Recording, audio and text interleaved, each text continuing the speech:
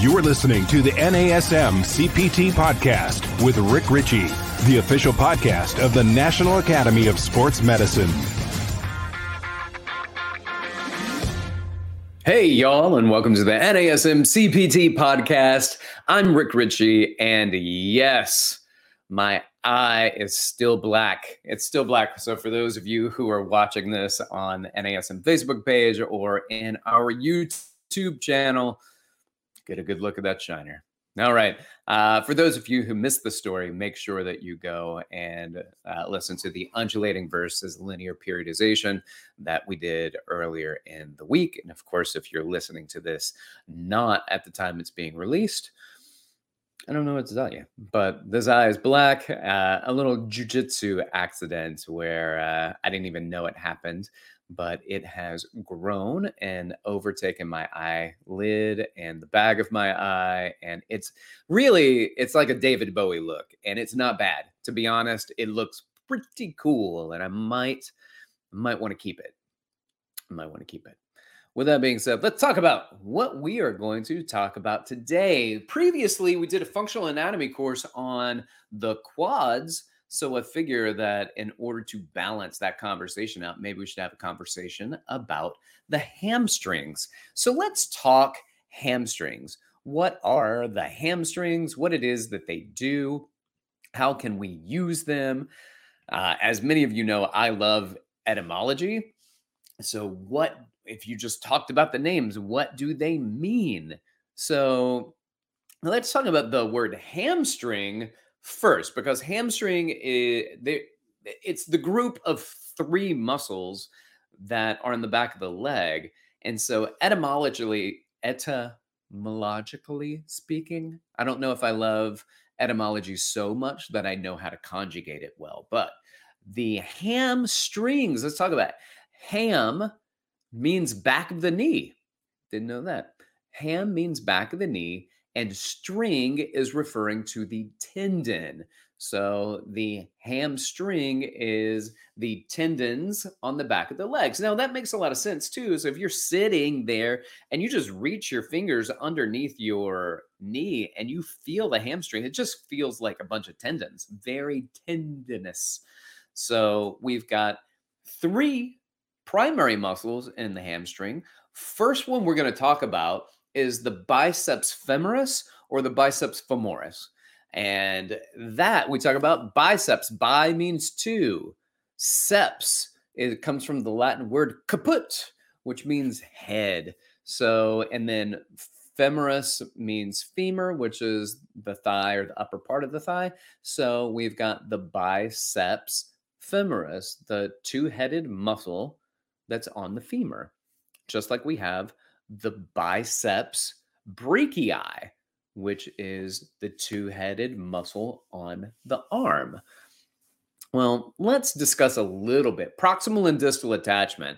So there are biceps, so there are two heads to this. So we have to talk about the long head and the short head. So the long head attaches to the ischial tuberosity, which is the ischium. So think about the pelvis. We have the ilium, the ischium, and the pubis, right? So there's three sections of bones on each innominate or each section of the pelvis. So the ischium is the one that you sit on. So there is a tuberosity. There is a bump on the ischium that the long head attaches to, the ischial tuberosity. And then it goes all the way down to the head of the fibula and the lateral condyle of the tibia. So remember, the fibula is the short or the smaller bone in the lower leg, and it's on the lateral side, and the hamstring, the biceps femoris, is on the lateral side of the leg. So it attaches to the head of the fibula, which is that bony notch on the outside of the knee, just below where the bend of the knee is. And then the condyle of the tibia, which is that outwardly rounded shape on the bigger bone, the tibia. Remember, fibula is a small lie. A fib is a small lie. Fibula is the small bone in the leg. All right, then there's the short head of the biceps femoris, and that is going to be on the linea aspera of the femur. So the linea aspera is almost like a little fin shaped area on the posterior side of the femur. What I think is also interesting, and we talked about quads last week, that two of the quadriceps, the vastus lateralis and the vastus medialis, actually attach to the linea aspera as well. So that line on the back of the femur, they attach to that wrap around the femur, and the biceps also attaches. The bicep short head is where that proximal attachment is, and then it joins forces with the long head and attaches to the head of the fibula and the lateral condyle of the tibia. So let's talk about what they do in the sagittal plane. So it crosses two joints, remember, so it's the ischium, so it crosses over the hip joint, and then all the way down to the head of the fibula and the condyle of the tibia. So it crosses the hip joint at the top, proximally. It crosses the knee joint distally. At least one of those portions crosses both joints. The long head crosses two joints. The short head only crosses the knee. So in the sagittal plane, they both at the knee, so they're going to do knee flexion. Sagittal plane, they do knee flexion. They decelerate knee extension. Well, why are we talking about deceleration? I only want to know what we can lift, right? Well, if you can't lower it, you shouldn't be lifting it.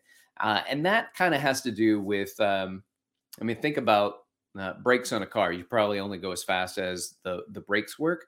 And it doesn't mean you can't do ollie lifts and drop the weights. What it does mean is you got to think about things like running. I need to be able to decelerate how fast my knee extends so that I can actively, concentrically stop that extension, eccentrically stop the amount of knee extension that happens. And then I have to be able to switch it into a concentric knee flexion. So that is a valuable component to us, our ability to decelerate movement. Well, then so with sagittal plane, now there's transverse plane. This is interesting. So we've got transverse plane at the knee. The biceps femoris at the knee can do lateral rotation. It's a lateral rotator.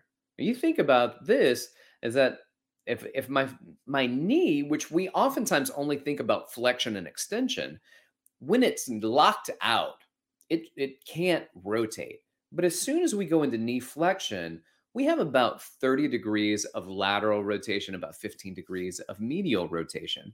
So yeah, we can rotate. In fact, that's why when sometimes you see people squatting, their knees go in and their feet turn out. Well, that wouldn't be able to happen if the knee didn't rotate. In fact, if those forces happened and the knee couldn't rotate, then it would just break probably, right? So it's a good thing that our knee does rotate. So with that lateral rotation, you see the foot turn out. Now, we also have the sagittal plane for the long head only, where it does hip extension concentrically, but and it decelerates hip flexion. But we have to be very aware that and it also at the hip would do lateral rotation. So it can do lateral rotation at the hip, the long head, because it crosses the hip and has a lateral angle of pull.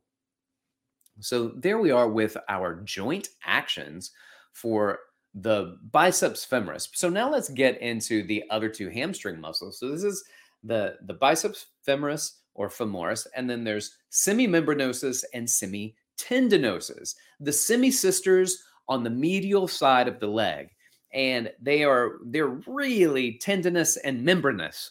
If you feel them, you can feel the inside of the leg, and they feel particularly stringy, maybe compared to the biceps femoris on the lateral side. So let's talk about what these mean. Well, semi is Latin for half. Membranosus is something like skin is a membrane, membranosus, or parchment, like paper. So it's thin like paper. And that's the semimembranosus. And then semitendinosus is exactly what you think it might sound like. It is Greek for tendon or sinew. So you have half being a membranosus and the other half being a tendinosus, very thin, and the other one very tendony. But they are also quite similar. So they basically used very similar words, very similar meaning words for what it is that they were defining. So what I love about anatomy and how they named muscles, they were like, this looks like this.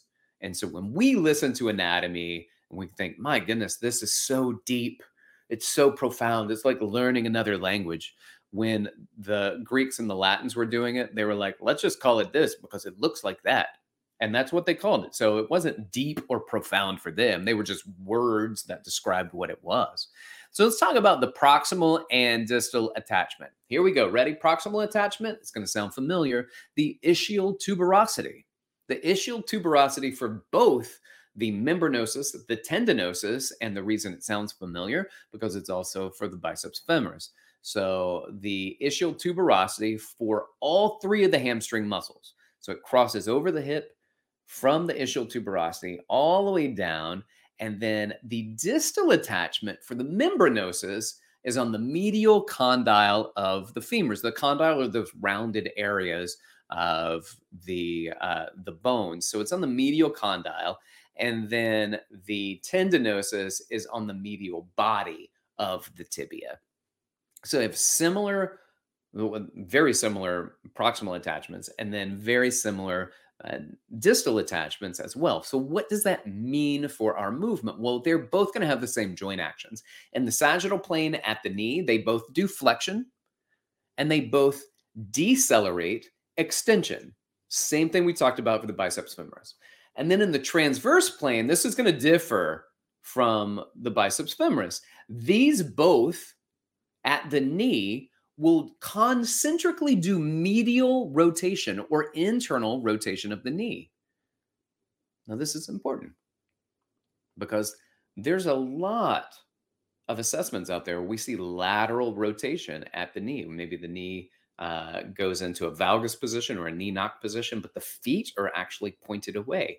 And so that's a lot of lateral rotation. Well, I want these guys to decelerate that, to minimize the lateral rotation. So we also see it. Both of these do across the hip, and they do hip extension concentrically, and they decelerate hip flexion. If I want to go back out to the lateral rotation, if you're doing a hamstring exercise, let's do isolated hamstring exercise on a machine, right? So either a seated leg curl on a fixed path of motion machine, or the prone where you're lying face down and you're curling your feet back towards your butt. These are two very popular exercises that are done to isolate the hamstring muscles. But if you watch people do this, just watch every single leg curl that you can see at the gym, if you have an environment to do so, and almost 100% of the people will have their feet turned out. They have their feet turned out. So if they are practicing doing leg curls and their feet are turned out, then either they are stronger in that position, which focuses on one of these particular muscles, right? Or there is some type of tightness that's there as well. So when I look at it, I say, well, which muscle? And you say, Rick, is that coming from the knee or is that coming from the hip? It doesn't matter because either one, if it's lateral rotation at the knee, then it's your biceps femoris that would be preferentially active when you're working that. And if it's lateral rotation at the hip, it would also be the biceps femoris that would do lateral rotation at the hip while doing flexion at the knee. And we're isolated at the hip, at least in terms of flexion and extension, but not rotation. So if that muscle is overactive, you're going to see the toes pointing out. The toes point away from each other. Like there was just an argument and they just can't look at each other anymore. They can't. So they look away. The feet are turned away from each other because they can't handle it anymore. Well, who can we call to help remedy this situation? The Simi sisters. They're always so good at help bringing us back together again. But what do we have to do? When you see that, you're going to have to lighten the weight, because if you straighten the feet back up so the toes are pointed straight ahead, most likely you're going to have to take those plates and lower it. Even if you wanted to preferentially activate by going into medial rotation at the hip, keeping the heels out, turning the toes towards each other, and trying to curl like that, your medial hamstrings are going to light up, and they probably aren't as strong as the lateral hamstrings. Now, one of the great things that you can do is train them a little bit more, so that then you can keep your feet straight ahead and have all of the muscles work together in tandem with an orchestration of movement that keeps it in a neutral position. So I like to do this too, not just the curling assessment, but I also like to do single leg squat assessments. A couple of things about the single leg squat assessment allow me to look to see if that lateral hamstring, the biceps fem, is a bit more overactive. And it's while I have people standing on one leg, I have them lift the other leg, usually just an inch or two off the ground. They can lift it a little bit higher, and then not put it in front of them or not put the elevated leg behind them, but just keeping it somewhere close to the foot that's planted. And as people start to go into that single leg squat, look at the elevated foot and see if the elevated foot turns out laterally. In many of the assessments that I do, especially when I see people with feet turn out in the overhead squat assessment, I put them in single leg. I might see that single leg turn out. I might see a single leg turn out, and you might too. You might see a single leg turn out a lot on one side and not as much on the other. So what are we looking at here? We're looking at foam rolling the biceps femoris, stretching the biceps femoris, and doing some activations for the semimembranosus, semitendinosus, and see if we can get them to now start working together and sharing the demands of knee flexion concentrically or decelerating knee extension. And here's the thing, when you're working your biceps femoris or your hamstrings, the biceps femoris tends to be strained more than the semis. And if you look at its joint actions, it's very similar to the glutes. At the hip, it can do what? Well, it has the angle and ability to do hip extension, as do the glutes. It can do lateral rotation, as do the glutes, and I'm talking glute max here. And the glute max can abduct in the frontal plane, as can technically the biceps femoris. So if the glutes aren't doing their job too, then the biceps femoris is not only doing the job that it's supposed to do, it's doing the job that the glutes are supposed to do as well. No wonder that there's an increased tendency for the biceps fem to strain over the muscles that aren't really participating as much, especially if it's doing the job for glutes that are underactive and not doing the job that they're supposed to do. So I think that's good for today. It's a good conversation about the hamstrings, and just pay attention. Pay attention to those semi-sisters.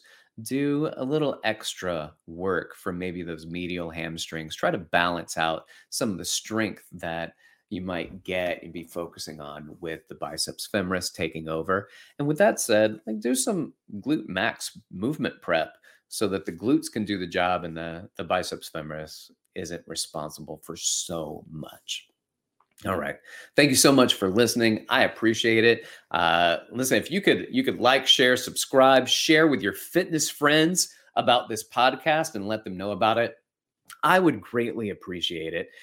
You can also reach out to me if you have questions. You want to reach out, you can hit me up on Instagram at dr.rickritchie, or you can email me at rick.ritchie, that's RICHEY, at nasm.org. Thanks again. This has been the NASM CPT Podcast.